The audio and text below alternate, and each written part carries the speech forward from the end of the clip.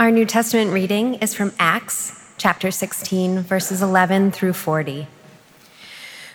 We set sail from Troas and took a straight course to Samothrace, the following day to Neapolis, and there to Philippi, which is a leading city of the district of Macedonia and a Roman colony. We remained in this city for some days. On the Sabbath day, we went outside the gate by the river, where we supposed there was a place of prayer, and we sat down and spoke to the women who had gathered there. A certain woman named Lydia, a worshiper of God, was listening to us. She was from the city of Thyatira and a dealer in purple cloth. The Lord opened her heart to listen eagerly to what was said by Paul.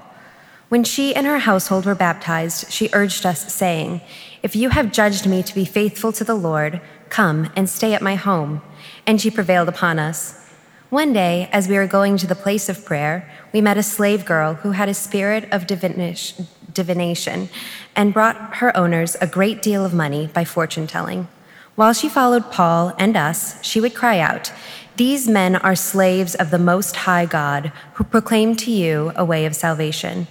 She kept doing this for many days, but Paul, very much annoyed, turned and said to the spirit, "I order you in the name of Jesus Christ to come out of her." And it came out that very hour. But when her owners saw that their hope of making money was gone, they seized Paul and Silas and dragged them into the marketplace before the authorities.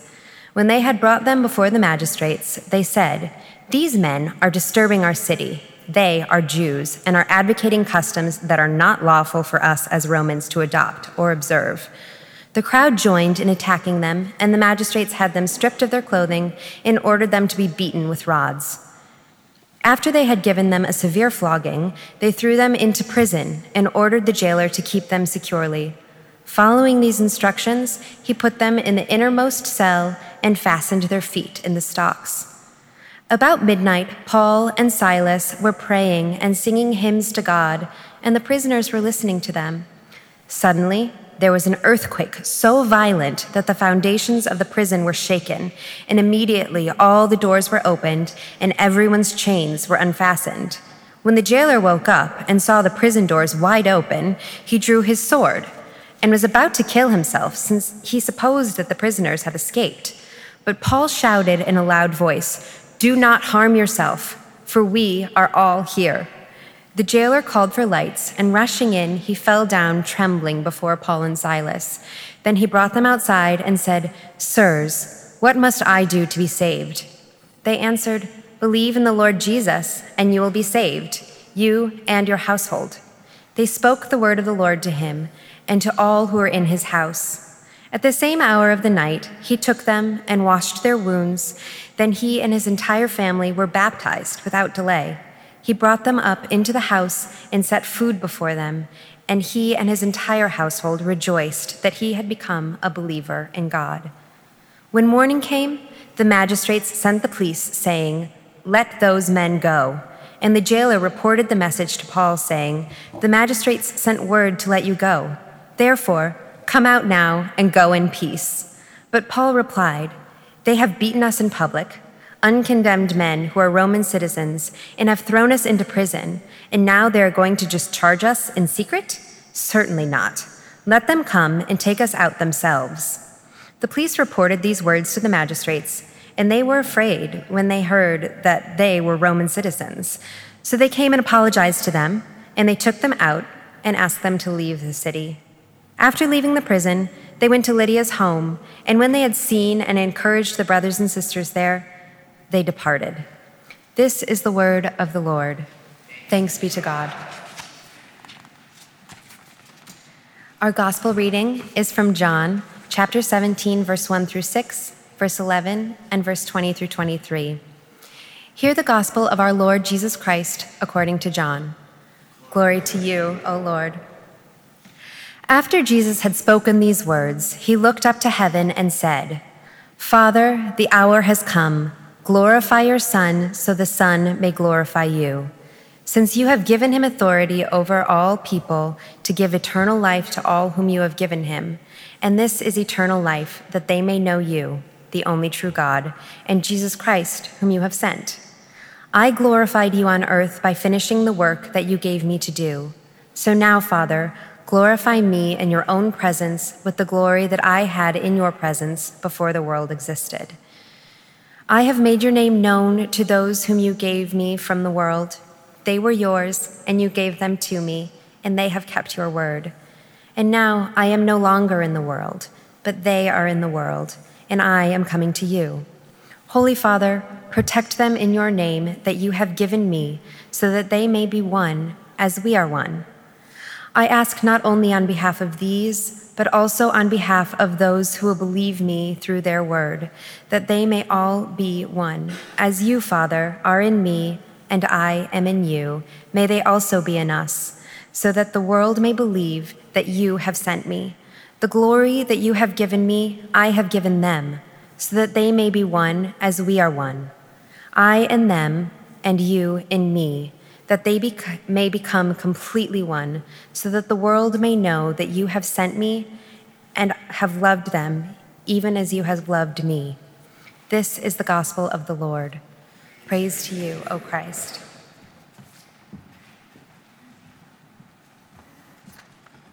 Would you pray with me?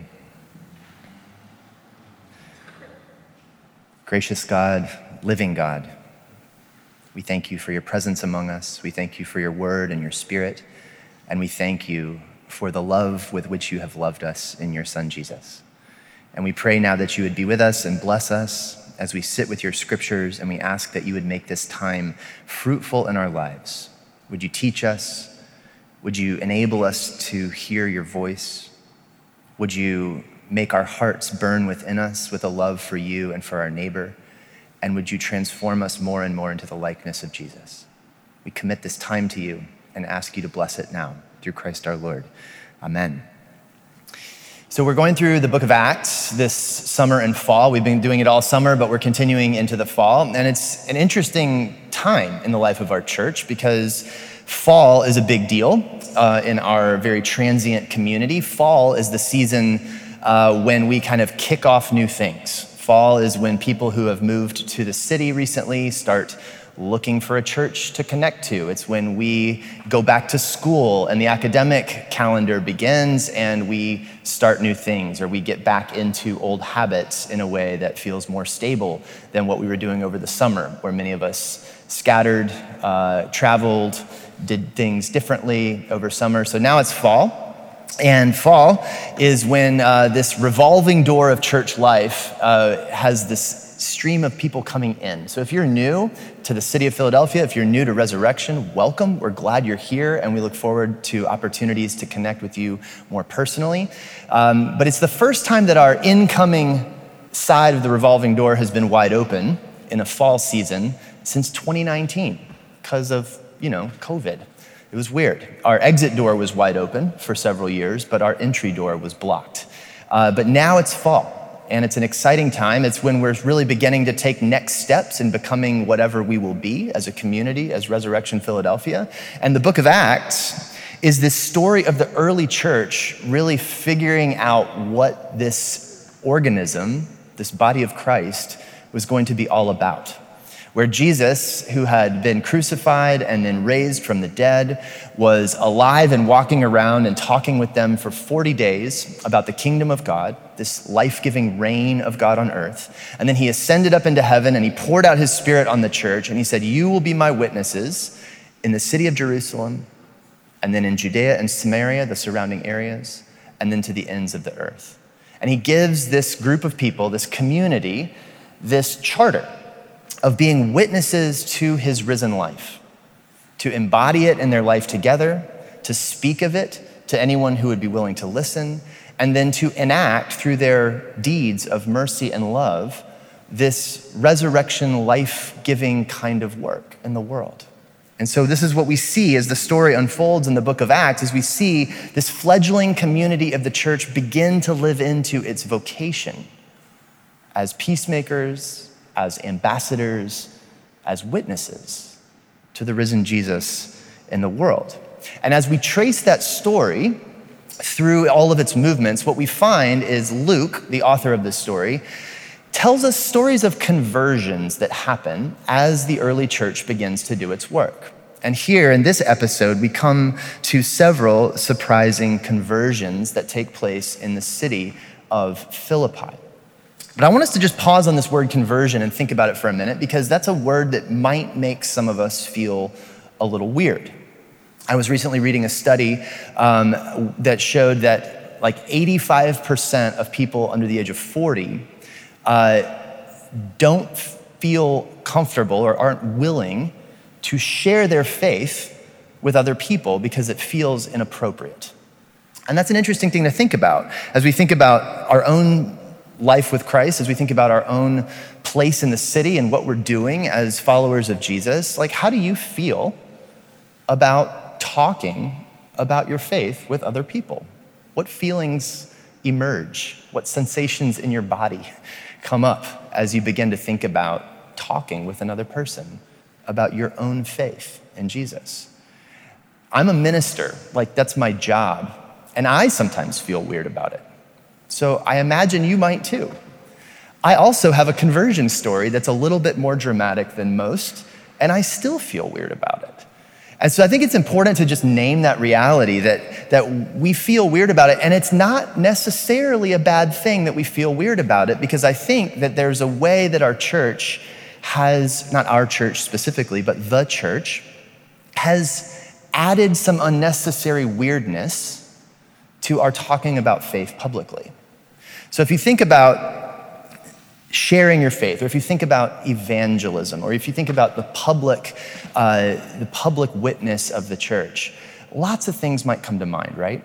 So for some of us, we might have had experiences with the most obnoxious versions of this. If you haven't, go down to City Hall. They're on the sidewalk. You can hear them right now. They have megaphones and loudspeakers, and they'll shout at you, scary things, and they'll urge you to like repent and believe in Jesus. But it's not like a welcoming or winsome way to publicly share the faith of Christ. And we've seen that done in other kind of institutional ways, right? If you've maybe turned on your TV and you've seen some of those rallies where you'll have miracle workers who, if you'll just send in $50, they can like send you a vial of holy water that'll change your life or whatever. There's all kinds of people that turn sharing faith into some sort of money-making venture that can easily make us all feel pretty skittish around these kinds of gimmicks, right? And they should. Those are hypocritical ventures that people have done. We've also seen throughout history the church use force in some of the uglier chapters of the church, use force to actually coerce people into quote unquote conversion, right? As a way of actually colonizing a place. And so there are aspects of evangelizing or mission movements that look a lot more like European colonialism than they do like the movement of this early church. All those things are real. And all those things are baked into our experience of life in the church and in the world in the 21st century. And they might have something to do with why you feel weird, if you feel weird, about sharing your faith with others. Because it feels like it's part and parcel of this larger enterprise, much of which is icky. And I feel it too. The challenge for us, though, is that the good news of Jesus is the best news in the world. It is the message from the Creator, our living God himself, about the very hope for the world. And it is a message that is bathed in love and hope. And it centers on this one person, Jesus, who was crucified, who was raised from the dead, who ascended into heaven and now lives and reigns from heaven as the King of heaven and earth, whose kingdom will have no end. It's profoundly good news. It's the news we all need. It is the hope of the world. And as Jesus said, we don't put that lamp under the bushel, right? We don't hide it, but we share it. The calling of the church in this era is to repent of the toxic ways that we have spread the message, not by silencing ourselves, but by stepping into this apostolic vocation that we see in the book of Acts, of embodying this kind of love toward God and neighbor, of living out this mission of blessing in the world, of actually giving our lives over to our risen Savior, to follow him into the world, to live with that kind of cross-shaped love that is contagious, that is effective, that is life-giving in the world. And what we see in the story of Acts is we see what happens when the church takes up its calling to live with God in the world, to go on that journey of transformation into Christ-likeness, to cross over the boundaries where God has made peace between neighbor and neighbor, and to practice this family life across the divisions that would otherwise divide us, and instead to practice this peacemaking, this reconciliation, this unity of this new humanity gathered around Jesus, that is to bear witness to the work of Christ and the Spirit. So I mentioned my story. I'll share it with you a little bit. So some of you know my story, some of you don't, but so I came to faith when I was 20 years old. So I wasn't actually looking for religion. I wasn't actually looking for God, I didn't think. I was just a college student on campus at the University of Georgia where I went to school. And I was in my third year, and I just got connected to an ultimate Frisbee game through my roommate, who was hospitable and invited me to get connected. But about 3 or 4 weeks after I got connected with that community and was starting to make some new friends, 9/11 happened. I know some of you were in New York on 9/11. Some of you experienced that day in deeper ways than I could know, than many of us could know. I was in Athens, Georgia. I was a junior in college. I was not afraid for my life on that day, but our world got turned upside down too, in our own way. And what happened as a result of that earth-shattering moment is a bunch of 20-year-old guys like me started having conversations of substance and seriousness that we weren't having the day before, right? We were playing video games and hanging out and trying to do well in school, and then we find ourselves after 9/11 having conversations about good and evil, about just responses to violence, about hope. And in that moment, I found myself in a community that was seeking wisdom from God and the scriptures. It was seeking to answer some of those larger questions in and with Jesus and through the lens of this life of faith, a life shaped by the cross of Christ. And what I found in that community was something far more compelling and beautiful than anything I had experienced before. I found a richness, I found wisdom, I found a compelling kind of love and something bigger than ourselves. And it was captivating, and I wanted more. And so I started to wade in deeper. I started to read the scriptures. I started to draw nearer to God in prayer. I started to get more connected to the community of faith. And what I found in exploring Jesus and his way, I found something beautiful and robust and life-giving that I realized I deeply wanted. And in doing so, what I realized only later is that what I had found was actually God himself.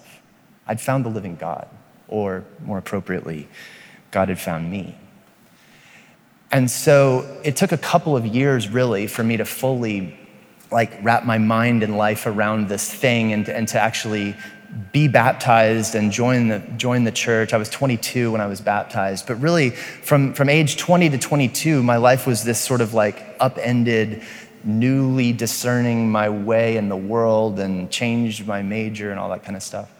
But I share that simply because, I have a conversion story. I'm hoping and praying that my kids don't have stories like mine, because my kids are growing up in the church. You know, you all are spiritual siblings and aunts and uncles to my kids, and raising them and teaching Sunday school and nurturing them in the faith as part of this spiritual family that we have. So I'm praying that my kid's story is one where it's man, I've just always known the love of God. I'm just growing more and more up into a life of mature faith. That's what we want for our kids. My story is not like that. I wasn't raised in the church, and so I came into it as an adult.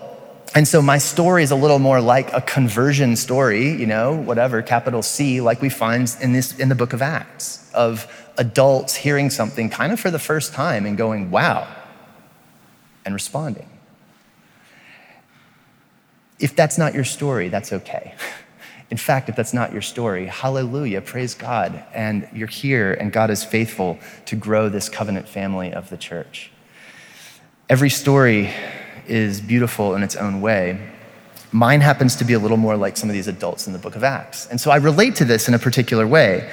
But I want us to think about these stories of conversions because they are instructive for us, I think, because as we think about conversion, what I'm hoping we'll see is that conversion, sure, there's like a once in a lifetime kind of conversion for those who hear and receive this news of Jesus and are baptized and joined to the church. I've done that. Some of you have done that.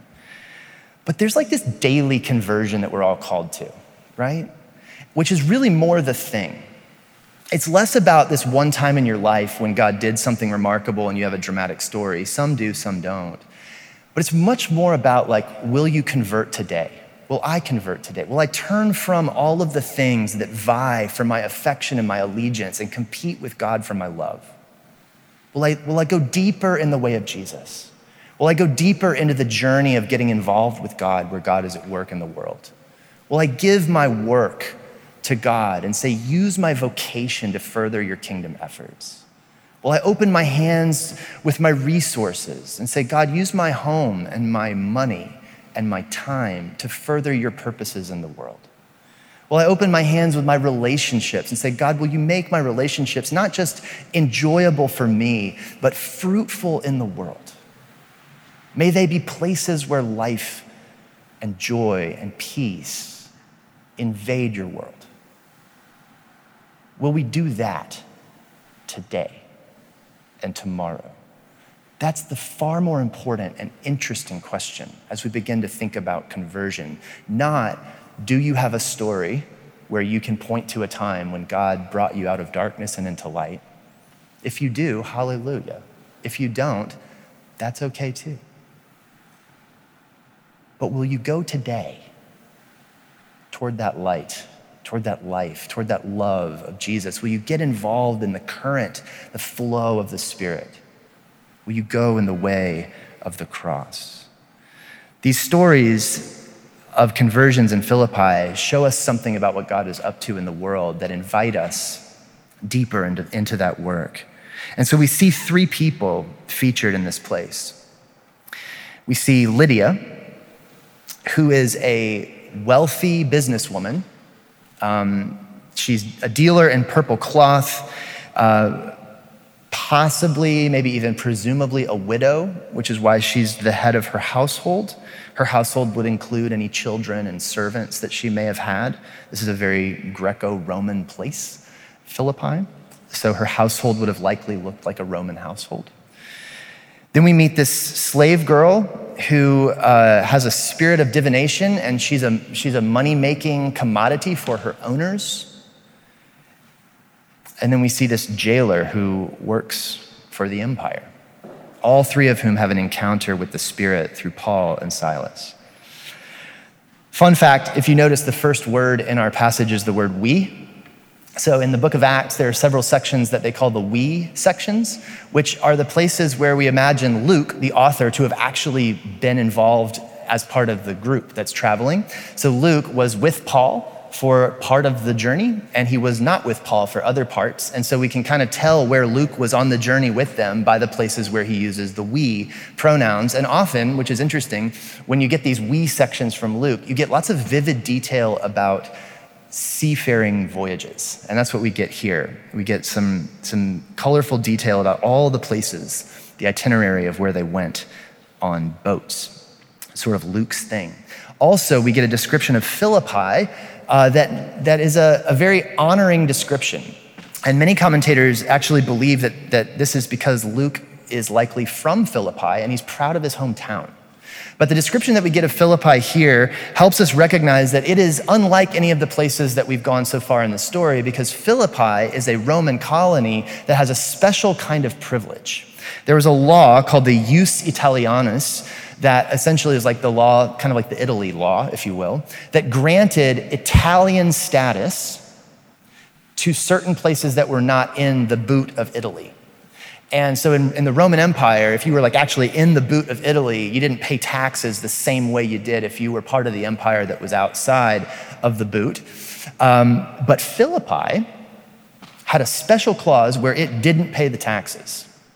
It was considered as if it were part of the boot of Italy, even though it's in Macedonia on the Aegean Sea. So Philippi became a place of great wealth. As you can imagine, tax-free zones tend to be that way, right? That's why Swiss banks exist and are such a big deal. Tax-free zones tend to attract wealth. Philippi was one of those places, and Lydia, as a dealer of purple cloth, would have been a wealthy, successful businesswoman in a wealthy place. She's at the upper end of the economic spectrum. The slave girl, on the other hand, is owned. She is at the very bottom end of the economic spectrum. She's being used for profit. And so we get two people here in the same place, embodying the full spectrum of wealth in Philippi. And what's interesting to me is that where all this action happens is what's called a place of prayer. So in Philippi, being far from Jerusalem and the Jewish world, presumably there wasn't a synagogue in the city. When Paul goes to a new place, the first thing he does is he goes to the synagogue, right? And he starts speaking with the Jewish people there, as he himself is Jewish. Well, in Philippi, they go looking for a place of prayer, presumably because there is no synagogue to go to first. And so they go down to this spot, which they assume would be the kind of place where Jewish people or people who worship the Jewish God might gather to pray. And so they find there Lydia, who is one of these people. And they share with her the story of Jesus and what God is doing, and she believes. And then she and all of her household are baptized, and then she prevails upon them with hospitality. And she says, "You've got to come to my house." In one translation, it says, "and she wouldn't take no for an answer." I love it.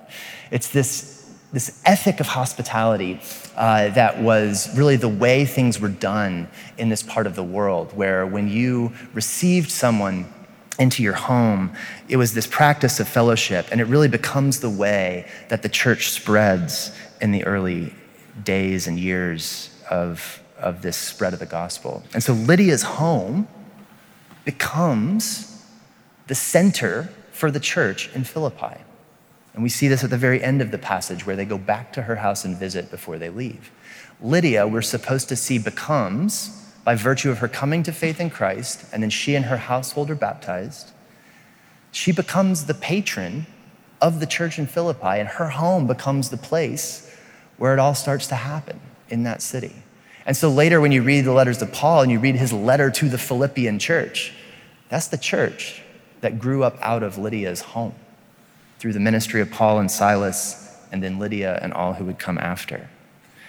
So we see Lydia come to faith, and then we see in the same spot this other woman, this slave girl, who has the spirit of divination by which her owners profited because she would help them find, resources and things like that. And she starts exclaiming as they go to the place of prayer that these guys are servants of the Most High God, right? Slaves of the Most High God. She sees in them something like herself. Now, their enslavement is very different. She's in an exploitative relationship with owners. Paul and Silas are servants of the living God who brings forth life and wholeness. But that word, slave or servant, is a word that Paul himself uses to describe his own relationship to Jesus. Not an exploitative one, but a relationship of service to the living Lord. But this slave girl, she sees in them something like herself, and so she's calling them out. And Paul, he says he's very annoyed, and that's why he heals her. That's weird to me. Maybe that's weird to you. I think what's happening here, as I've studied this passage and read some of the commentaries this week, I think what's happening here is Paul wants to make explicit the difference between what she's experiencing in her slavery and what he and Silas are experiencing in their servitude to the Lord Jesus. He doesn't want them to be misconstrued through the kind of slavery that she's experiencing. And so as a demonstration of their relationship to this life-giving Lord, He casts out the spirit that's in her and heals her. And that upsets the owners something terrible. And this is where we see actually the friction between the gospel of Jesus and the economic system of Philippi.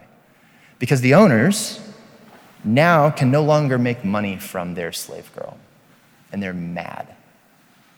And so they have Paul and Silas dragged into the marketplace before the authorities. They have them beaten and then thrown into jail.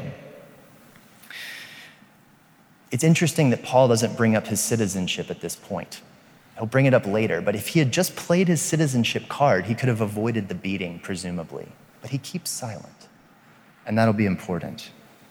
So there they are in jail, and they're Paul and Silas, they're in jail, and presumably the jail is connected to the jailer's house. This is the way things were set up at that point. And they take them in past the entryway cell all the way into the deep cell, and then for good measure, put their feet in chains, right? And so there they are, they're in like the belly of the jail.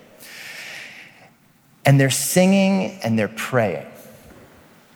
It is fascinating to me that everything that happens in Philippi, as we see the message go forward, begins with worship. Where does Lydia meet the Spirit? The place where Paul and Silas are going to the place of prayer.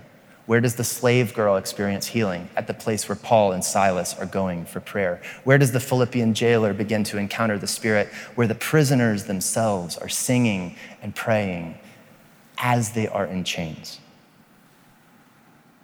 And so they're praying, and this earthquake happens, and their chains are broken, and the jail flings open, and the lights are out, it's dark, and the jailer finds himself in this place where he's going to take his own life.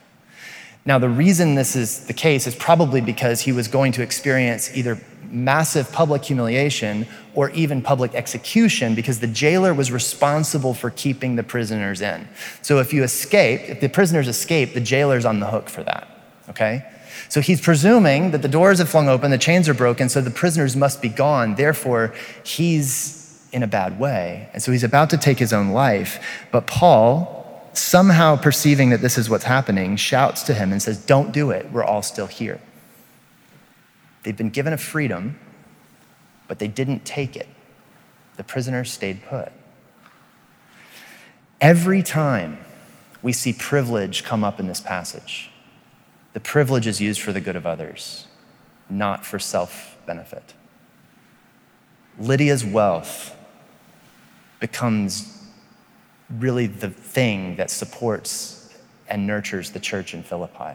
Her home, probably a nice house, becomes the place where people meet God. Paul and Silas, their citizenship, they don't use it to get out of the beating, but they will use it to protect the honor of the church once they're released.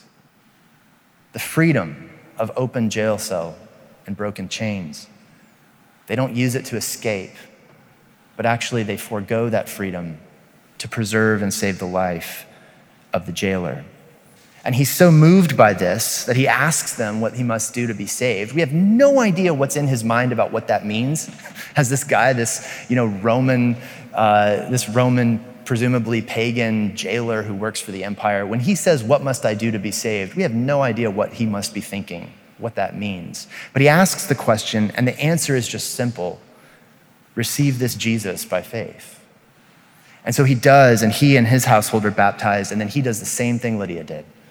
He opens up his home, he allows them to stay, and he feeds them. And so when morning comes, and these guys are all now living in the jailer's house as equals and friends and free people, the magistrates come and they're like, "All right, these guys probably aren't that bad, let's go ahead and let them go." The jailer comes in and he tells them, "Okay, you can go now." And then he says, "Wait, no, hold on. They publicly beat us. They publicly shamed us, and now they want us to go in secret? No way. We're citizens." And at that moment, Paul plays the citizen card. You see, it's illegal to arrest or beat a Roman citizen without due process of a trial. That might have been helpful information the day before when they were getting beaten and incarcerated without a trial. He doesn't play that card then. He only plays that card when it's the honor of the church that's at stake. He takes the beating. He takes the wrongful incarceration. And then when he's let go, he's like, actually, you imprisoned a citizen. I want you to publicly exonerate us.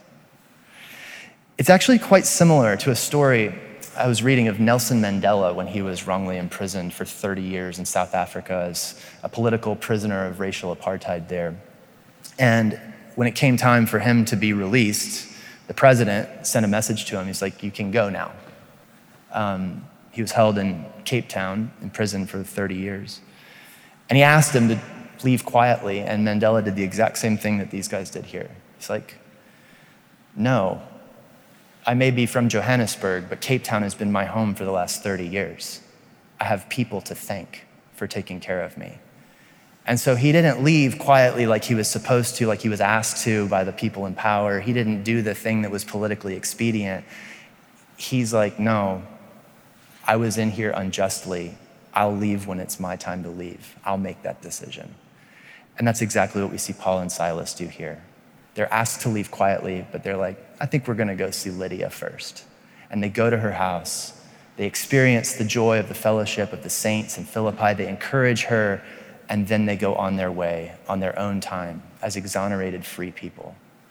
And this is a powerful and beautiful story of what it looks like to follow Jesus. Whether you're looking at it through the lens of Lydia and what it's like to be a person of wealth and privilege whose life is transformed and you're brought into the work of God's kingdom as one who opens your home and supports the work.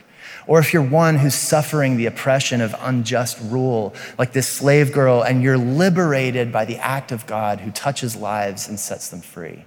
Or whether you're this jailer who's working for a corrupt empire, whose encounter with the Spirit transforms him and gives him a whole new way to think about like his being in the world and his belonging in Rome as now a citizen of a new kind of kingdom and a new kind of king. But then also with Paul and Silas, who are going out into the world as witnesses, stewarding their citizenship, stewarding their freedom, testifying through both words and actions this good news of Jesus and sharing it with the world. It's through the lives of these people that the hope of Christ has gone out to the world. And the invitation for us today and in this week, this year, this community, is to enter in this same kind of way, to hear and receive that good news of Jesus, to receive that invitation to get involved with God, to open up our lives, and to be converted again today to what God is doing in the world, going deeper with Jesus, going deeper into the world, loving God and loving neighbor, being transformed more and more to the likeness of Christ, so that our neighbors, our friends, our coworkers would experience through our lives this saying that we read in our gospel reading, as I have loved you, so love one another. That the effect of your life on the world would be that people would experience the love of God as God has loved us in Christ through you and through us. As a profoundly noble calling. And my hope and my prayer for us as a community is that we would live into it, and that as we do, we would know more and more the fullness of the joy of abiding in Christ and sharing his love with one another. Would you pray with me? God, we thank you for your love, for your life-giving Spirit, and we pray that you would move among us and do a mighty work. Renew us and transform us, we pray, by the grace of your Holy Spirit. We pray through Christ our Lord. Amen.